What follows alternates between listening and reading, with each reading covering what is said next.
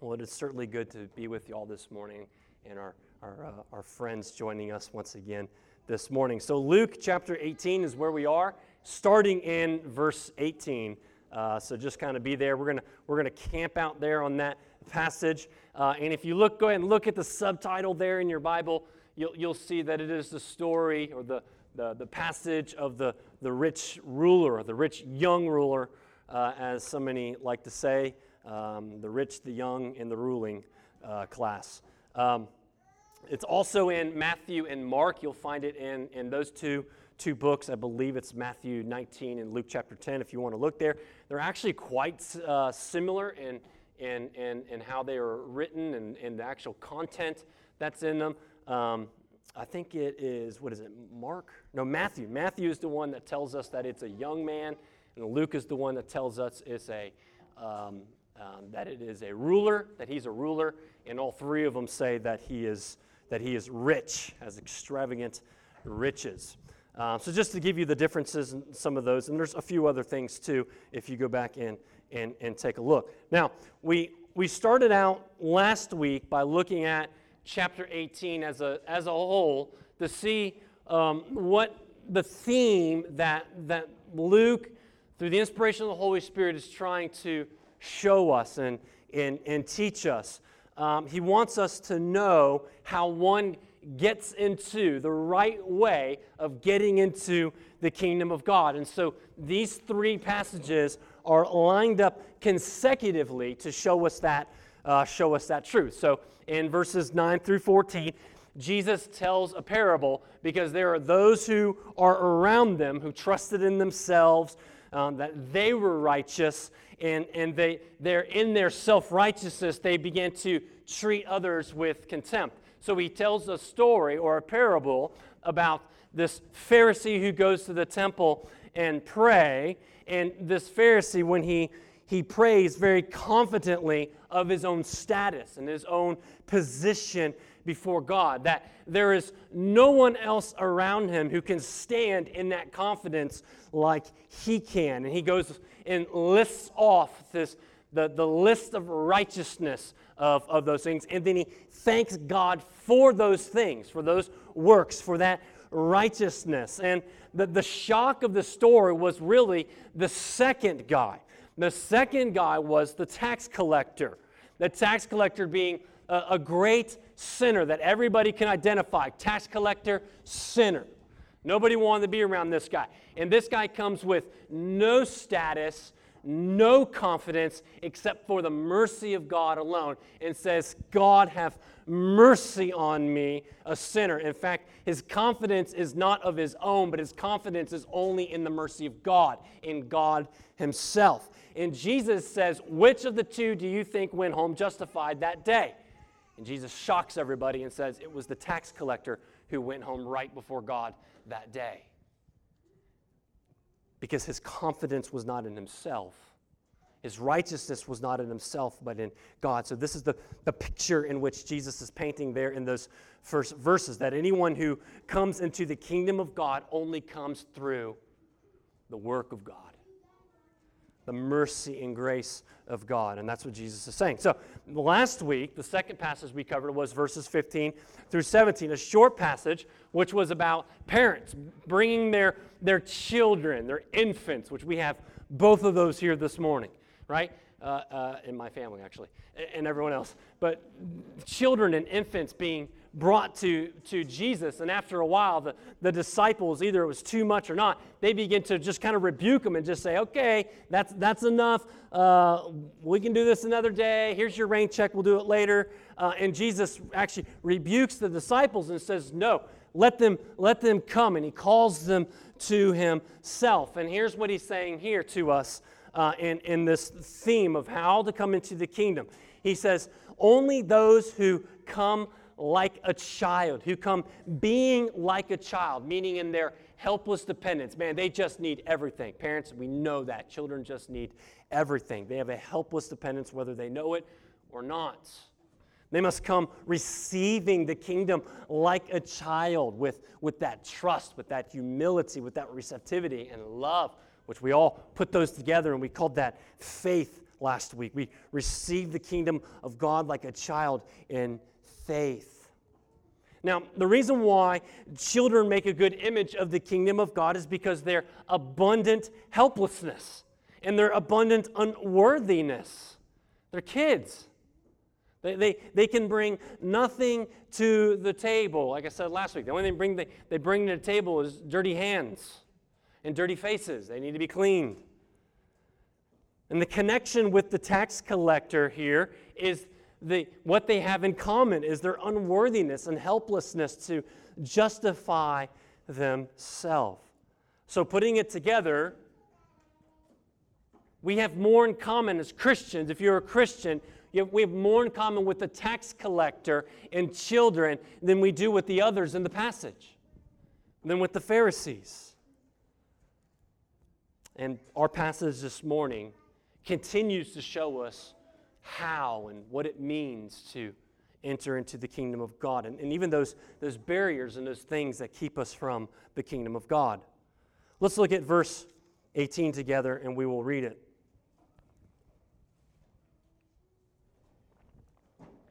Verse 18, and a ruler asked him, "Good teacher, what must I do to inherit eternal life?" And Jesus said to him, "Why do you call me good? No one is good except God alone. You know the commandments: do not commit adultery, do not murder, do not steal, do not bear false witness, honor your father and mother." And he said, "All these I have kept from my youth." When Jesus heard this, he said to him, "One last thing you still lack. Sell all you have and distribute to the poor, and you will have treasure in heaven." But when he heard these things, or he says, "And come follow me." Verse 23, but when he heard these things, he became very sad, for he was extremely rich. And Jesus, seeing that he had become sad, said, "How difficult it is for those who have wealth to enter the kingdom of God.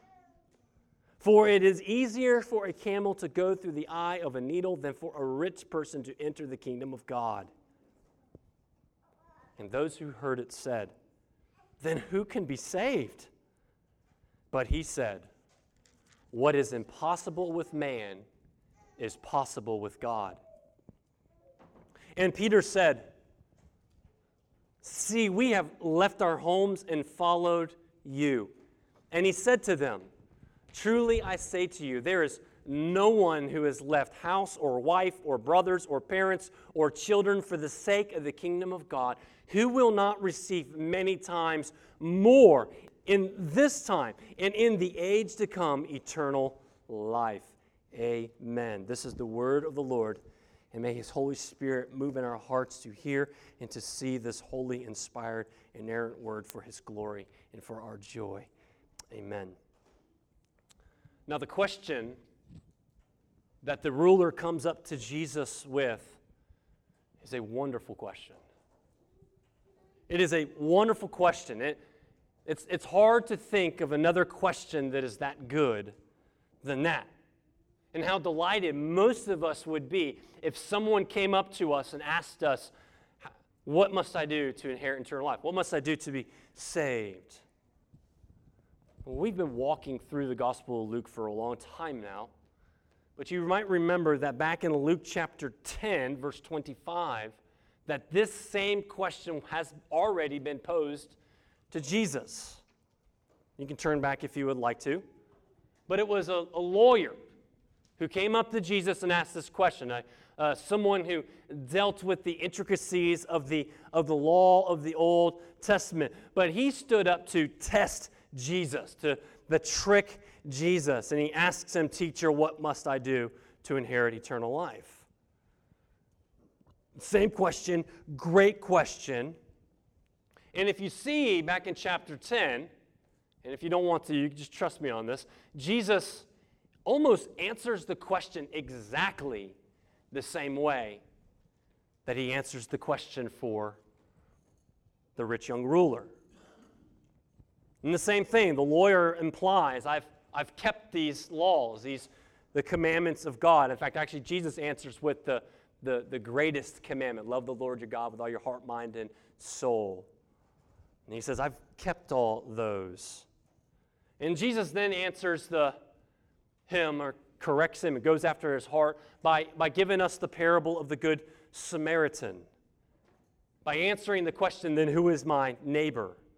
The second of the greatest commandments. But also, by giving this parable of the Good Samaritan, Jesus exposes the great blindness of this lawyer.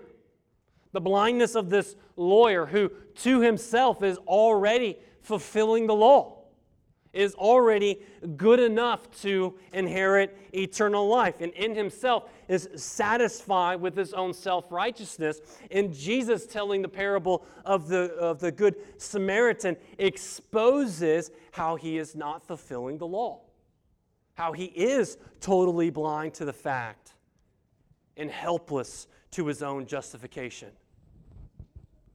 So, same question that the rich young ruler comes at this morning, but I think with a different intent. I think he comes with a different intent. He's not there to trick Jesus or to test him. I think he's honestly wanting to know, what else do I have to do? I've done all these things. I feel confident in these things, but there's just something not right. And so Jesus answers for him. It's a good question. But despite the good man's intentions, Jesus tells us in our passage that not just the rich young ruler or the young man's intentions in his own abilities, not just his, but what he's conveying to us this morning, that in all of man's abilities, it is impossible to come to God. That it is impossible by man's own ability in of themselves to come to God. And so I want to show you three things how we get there, and you can make fun of my outline later, but impossible self-evaluation, impossible salvation, and impossible sacrifice are the 3 points I'm going to make this morning. Impossible self-evaluation, impossible salvation, and impossible sacrifice. So first I want you to see man's impossible self-evaluation of himself, and how Jesus zeroes in on this guy's self-evaluation and just blows it up. And just pokes massive holes in it, that man's own self-evaluation is impossible. The ruler considers himself to be a good person, godly, righteous. And Jesus wants him to be aware, to be more self-aware in how wrong he is. So verse 18, he greets Jesus. Good teacher, what must I do to inherit eternal life? And Jesus zeroes in right at that first phrase, good teacher. Respectable greeting. This should tell us what the young man thought of Jesus, and even to bring such an important question to him. But Jesus replies and responds back right at that first phrase. Why do you call me good? Why do you call me good? No one is good except God alone. Yeah, Jesus is being confrontational. Not angry, but confrontational. And I'm going to get to the point, we'll get to it, show you why. Jesus is not denying his own goodness here. He's not denying his own perfect righteousness and holiness and his divinity and how he has perfectly held to the law. But what he is doing is he is setting the standard for the young man and for us what really good is. No, here's the standard, bro, of what goodness is, because you're going to need that standard when we get to the test. The standard is God. Who's really good? Who's the only one with real righteousness here? God. The standard by which everyone will be judged will be by God's standard of righteousness and holiness and goodness. And that standard then sets before us that if anyone is going to be saved, it is not by your goodness and by your standard, but only by God's standard alone. In His goodness, His grace, and His mercy. And that's why He goes straight to the commandments. Jesus isn't laying out works salvation here. He goes straight to the commandments. In fact, if you look at it, he goes to the moral law. He skips the first 4 commandments and goes right to that horizontal law, right? The one that deals with how we deal with each other, that moral law. And he's pretty much asking, hey, how are you doing with these things, right? Do not commit adultery. Do not murder. Do not steal. Do not bear false witness. Honor your father and mother. Right, so the second part of the 10 Commandments. And I think without hesitation, he just answers, yeah, I've done all of those. In fact, I kind of wonder if he kind of cuts Jesus off and Jesus doesn't even get to the 10th commandment. And he's just like, yeah, I've done them all. I know them. I've been there. I've done it, Jesus. So think about this. He comes to Jesus and he says, good teacher, I want you to answer my question. Remember the question. And Jesus says quickly, there's no one good but God. And then he asks him, have you kept all the commandments? And what is his answer? Yes, I'm good. How does he evaluate himself? He evaluates himself as, I am the good one here. That's his response. Even though Jesus just said, no one is good. No one is good. And yet in his own self-evaluation, he says, I'm good. Jesus drew out real quickly what this man thinks of himself. That he's a good person. That he's a good commandment keeper. And that he is the kind of person who is worthy to inherit eternal life. The man has a poor evaluation of himself. Oh, how highly we think of ourselves. Oh, how easy it is for us to think of ourselves so highly, and that we are the ones who deserve eternal life and salvation, and we deserve the blessings and the goodness of God. And yet what Jesus is showing is that's just a disillusionment. You deserve nothing. No one is good except God. But how in the heart of man, in our fallenness, we try to suppress the truth and always consider ourselves better than what we really are. And maybe that's why so many do not come like a tax collector, and who do not come like a child and receive like a child, because we seem so much that we're better than what we really are. But this is where we need the Word of God, and we need the Holy Spirit, because it's in those things that are so necessary to cut right to the heart, right? This is what Hebrews tells us, that the Word of God is like a two-edged sword, and it's ready to cut and separate the bone from the marrow. That doing good things and not doing bad things according to this world and your values and your virtues and your morality according to this world does not mean that we are good before God. Only God, only Christ Himself and the Holy Spirit are good. And the only way we have any goodness, any righteousness, any holiness is a righteousness and holiness that is outside of us and that comes to us by grace. It's imparted to us, it's imputed to us and given to us by Christ. The evaluation, the self-evaluation of the man is poor, isn't it? And Jesus exposes it really quickly. He exposes it really quickly because then he asks another question, or he actually gives them a command. It's a very simple test. It's very black and white. I mean, it's very clear on what this guy is to go do. Sell it all. Give it to the poor. Come follow me. Bing, bang, boom. A, B, C. You're a good rule follower. Man, you can do these things. You're good in yourself. You can go do these things.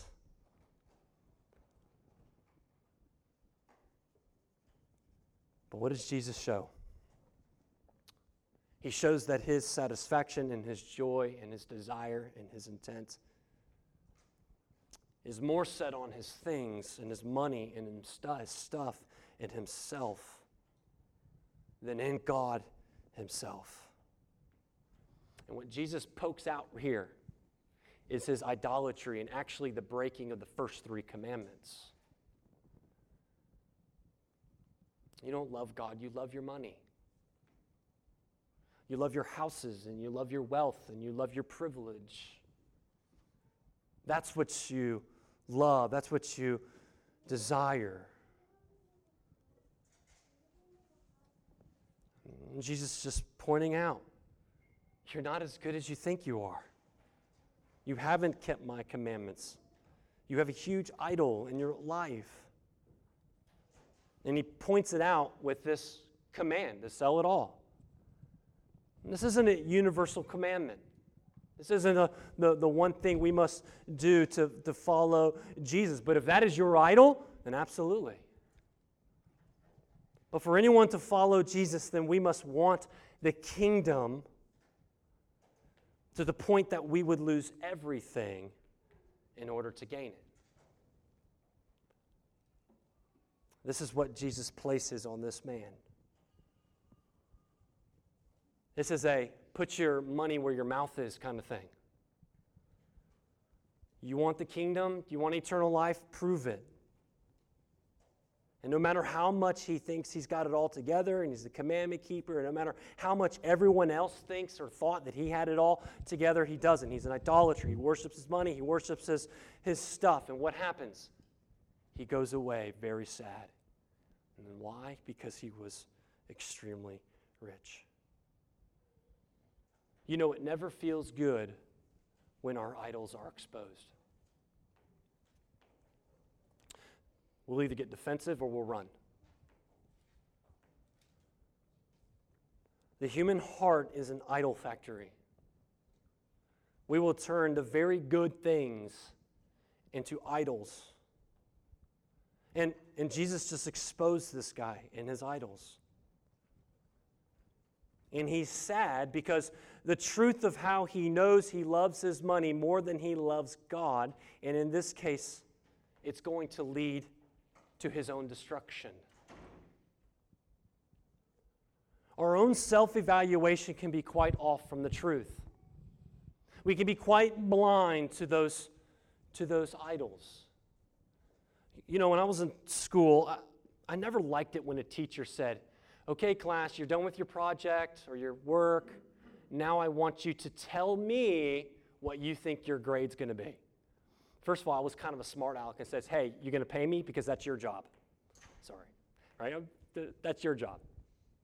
But I never liked it because I was like, it's not how do you self-evaluate, but the problem is, and I think that's maybe what the teachers are getting at, is you're always going to want to grade yourself higher than what maybe you really deserve. And I kind of thought that, and then I would always kind of shoot myself under, and my teacher said, "Hey, I thought you actually did better than that, but that's the grade you picked."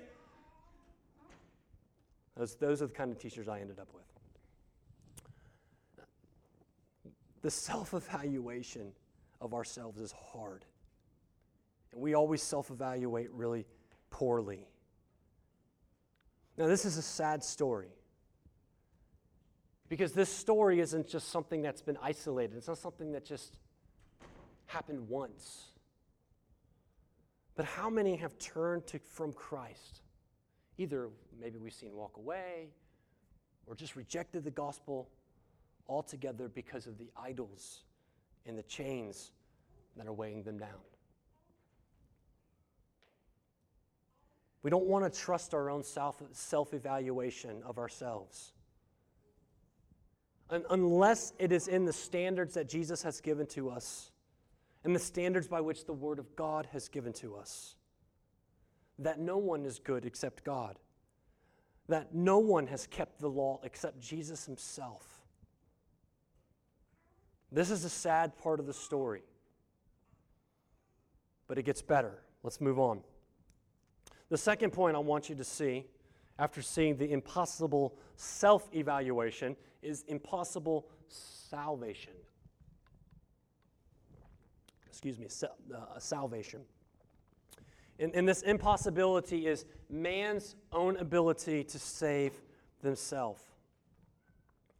We think that we can evaluate ourselves before God, but we can't. We need the Word. We need the Holy Spirit to evaluate us. We need the gospel to evaluate us. But let's go back to that text. Look at verse 24. The young man is not the only one who's saddened, but it seems here that Jesus was also saddened from the conversation.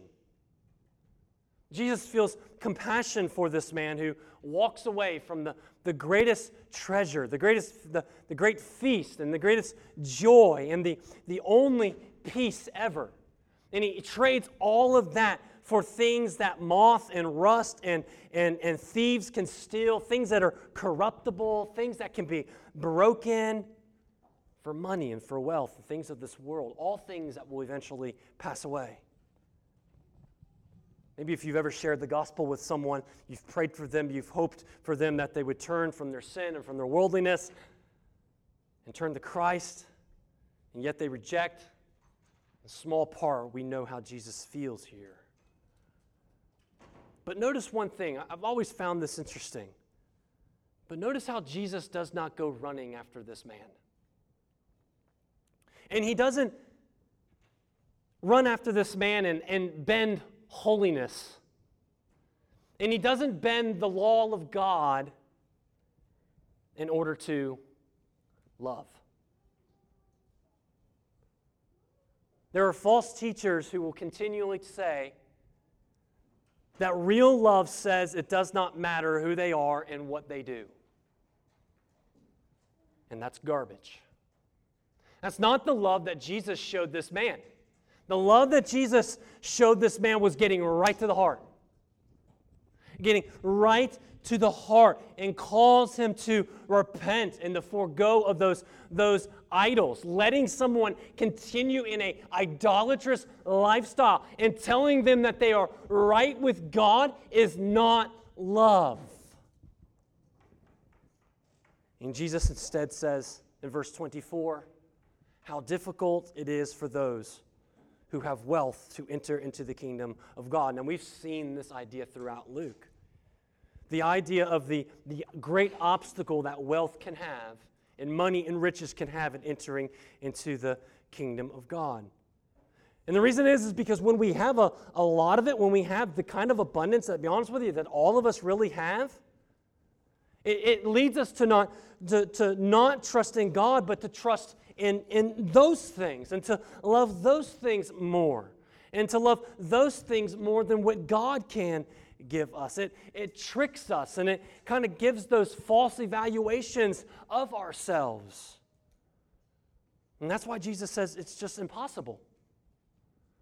It's impossible. That's the example of the camel going through an eye of a needle. So think about the big clod-hopping camel that we see at the, what are those things called? The live nativity scenes that a lot of us been to, those big clodhoppers, and going through the eye of a needle. So I can't even put a thread through a needle, much less the impossibility of a camel. That's what Jesus wants. It's impossible.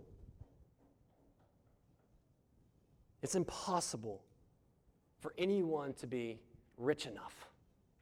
It's impossible for anyone to be good enough to inherit, to earn, to gain eternal life or salvation by any of their own merits, morals, virtues, money, anything. Jesus says it is impossible. Not just for the rich man, but for all. And that's why everyone around him, you see it in verse 26, and those around him, they were, again, shocked. Shocked. Because if the rich guy who's young and wealthy and morally upright, holds the commandments before everybody, has a high position in society, probably liked and loved by all, certainly not like the tax collectors and the unimportant children like we saw before. And if he's not good enough to get saved, then brothers and sisters, what hope does any of us have? If he has not done enough to inherit eternal life, what hope do any of us have? Now, I know this doesn't shock any one of us, because most of us do have a sense of the gospel and grace and mercy. But when they came to Jesus, they came with this assumption, an expectation, and with a worldview. A worldview that if he was these things and that great, then certainly he would be a candidate. And if he's lost, and he has no inheritance and no righteousness in God, then what do I got? Then what do I got?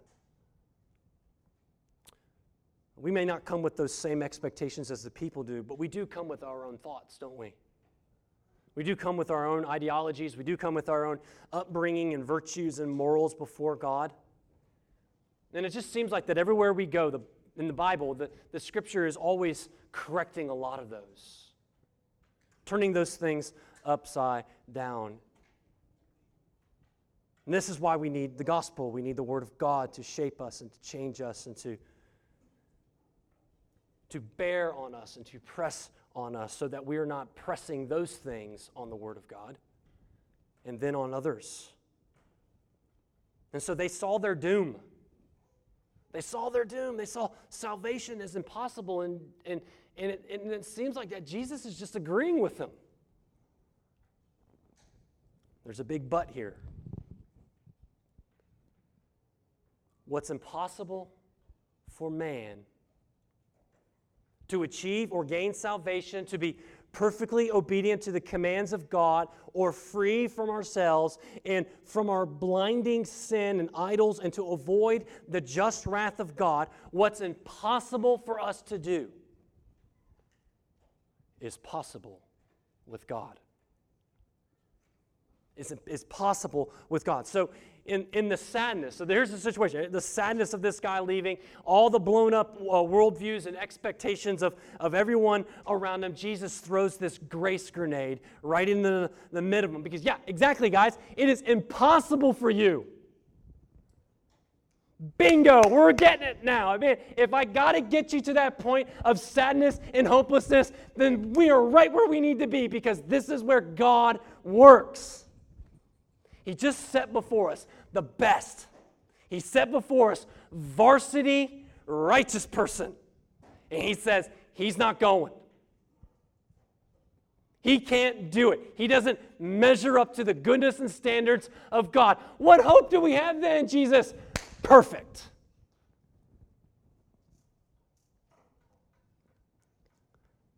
Because it's something that God does. Only God can set us free. Only God can expose and show our idolatry. Only God can awaken our hearts to our great need. Only God can change our hearts and give us a new heart toward eternal joys and great desires for Him, rather than our own destructive idols and things. And God does not save us through our own doing. He does not save us through our own good and morality, but it's only through Christ. It's only through the gift of His Son, Jesus Christ, who has come as the Messiah. It's only by grace. Salvation is only a work of God. It is only a work of God. And this truth is just all over the Bible. That you can't do it, but God can. Israel, you can't get out of Egypt, but watch me. And I'm just going to flex a little bit and take the most powerful country in the world. I'm going to put them on their knees where they're begging you to leave. Abraham, you're going to have a kid. God, we can't do it. Oh, yeah? I can. It's all over the Bible.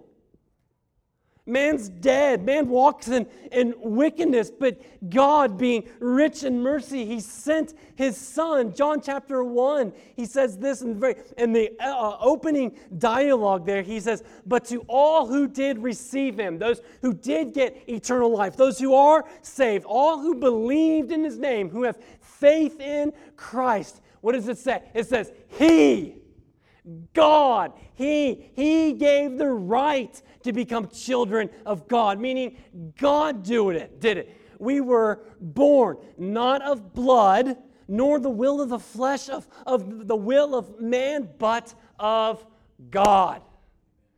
John chapter 1, verses 12 and 13. Only by God.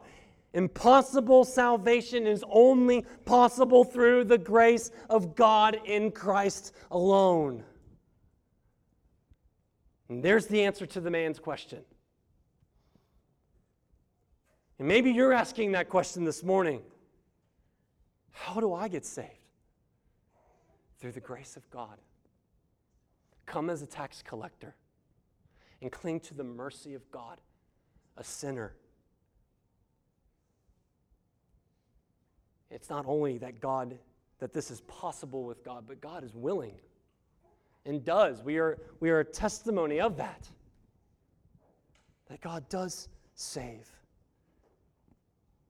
We need the grace of God. And we need to count everything else as rubbish and foolishness and look to Christ's perfect righteousness, because only He has fulfilled the law and has made atonement before God for our forgiveness. So that's impossible salvation. But it continues with impossible sacrifice. You see, when so many look at Christianity, or maybe you've been sharing the gospel with so many, you might have heard this dilemma. Some people look at Christianity and all they see with Christianity are the things that they have to lose. They think about all the things that they have to give up. And if they put it on a scale, to them, their scale, it says that it's too much, that it's too hard, that it's impossible to do. But what Jesus is showing us is that He is worthy of anything that we have to lay down. You see, what Jesus does in this whole passage is Jesus is like a surgeon.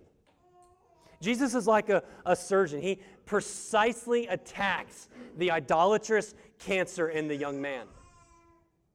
He goes right at the heart. He doesn't use a blunt object. He goes right at it. That's why we have to really unpack all these things, what Jesus says, or we'll quickly go into error. Jesus is like a surgeon. He cuts right to the root of sin. And if we have surgery, if we have to have surgery, we want the best doctors and we want the best tools to be at His disposal and be at the best hospitals, because anything less than that, every one of us would say, take us to Savannah. That was a joke. You can laugh. Here is a man who's gripped in idolatry. He loves his stuff. He loves his money. He loves his prestige. He's in turmoil over it. Comes to Jesus and he asks the question, and he does not get what he wanted to hear. Nobody wants to hear, we have to do surgery. And that's what Jesus does. And He leaves sad. Jesus offering, just a feast of the gospel and grace.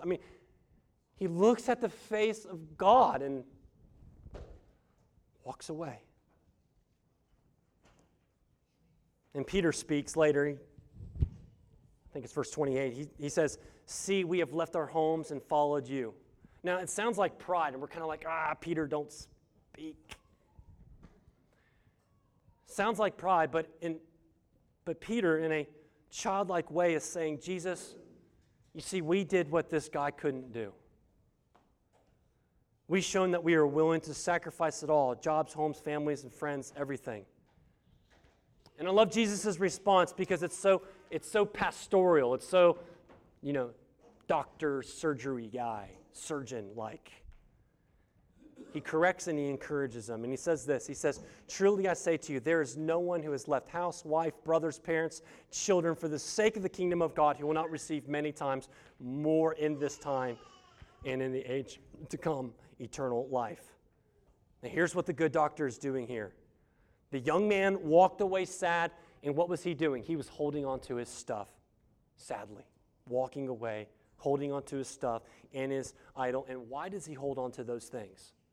Well, number one, he's enslaved to those things. And what the lie that he believes is the same lie that I kind of shared just a little bit earlier, that people think that what they have to give up in this world in order to turn to Christ and to believe in Christ would not be worth it. That it wouldn't be worth it, and that if they turn to God, giving up those things, that God is just going to leave them unsatisfied and unfulfilled and poor and empty. They think that it's a bad deal to give up more than what they gained, even if it was eternal life. But here's what Jesus is saying. He's saying, it is impossible for you to give up more than I'm going to give you. And he's encouraging Peter. He's like, Peter, I know you guys have sacrificed. I know you guys have give. But guess what? The more is here and the more is coming. It's impossible for you to sacrifice more. So just keep giving it. Just keep giving it. I'm giving you more. I'm going to give you more now and in eternity. And again, how many people reject Jesus because they believe a lie? They believe that lie, that they're going to lose out. And something in this world if they don't follow Jesus. It's not worth what I have to give up. God is asking too much of me. He wants me to give up all those things that I enjoy. And Jesus is telling us here, do you really think you could give up anything in this life and world that can compare to what God can give you? And if you do believe that is true, then that is not the God of the Bible. Then it's just not true. He gives us so many things. He doesn't give us necessarily the gifts of the world that might destroy us and divide us. But what does He give us? He gives us gifts now that we experience in eternity, but in the present. He gives us freedom from the slavery to sin and idols. Isn't peace of mind and peace in the soul and heart worth more than winning the lottery? He gives us membership in the family of God. He gives us fellowship with those people who by grace will love us and care for us and pray for us and help us in those blind spots when we try to falsely self-evaluate ourselves incorrectly, not according to the Word of God. And we lovingly shepherd one another, leaving all we have to follow the one who gives us everything, offers more of a blessing to us now, but also in the life to come. I think for the best thing for us to do is just to stop a moment and think about what Jesus has told us here this morning. And just ask yourself, does this have anything to do with me? Do I really need to take stock of my life and what Jesus has told us here? I need to really evaluate, man, where's my confidence? Is it in the mercy of God? Is it truly only in the cross? Or do I have any confidence of my own goodness, my own morality, my own hard work, money? Are you trusting any part of those things that Jesus told this guy in the passage this morning were not enough? To trust in any of those things other than the grace of God and faith in Christ alone is to say every time that we do not need Him. And that we do not need His mercy, and that we do not really need His salvation, because it's just us trying to earn and to put God in our debt. And if we could earn the favor of God through our behavior, through our behavioral modification, then as the Bible tells us, what is the point of the cross? What was the point? So where is our confidence? Where is your confidence? Think about that. Where is your confidence? Pray. Where is my confidence lying? And don't be too quick to answer that question either. Think about it. Pray about it. Take that question seriously. On this Lord's Day, on this Sabbath day, take that question seriously. Pray. Ask the Holy Spirit to reveal maybe those things that we've been tempted to trust in. Ask a fellow brother or sister in Christ. Read Romans chapter 3 and maybe even the whole book of Galatians, or go back to Luke chapter 18. Pray and meditate over these things again. Let's not be passerbyers of the text, where we just get a good drive-by of, oh, that was cool. But really answer these questions that Jesus is asking us this morning. Let's pray. Heavenly Father, we thank you for your word again. Oh, how we thank you that by grace, what is impossible for me to achieve, what is impossible for me to inherit or to gain, has been produced by Christ, by you, by grace, that we could be saved. Oh, Heavenly Father, let us rest in these things. The great truth of, by grace we have been saved. And not of what we have done, but what Christ has done. Lord, if we come this morning in the turmoil like the rich young ruler, let us have grace this morning. Let us find peace in those truths this morning. Help us as we weigh through these things, and even in our response time, may it be helpful for all of us. And may we be encouraged. In Christ's name, amen.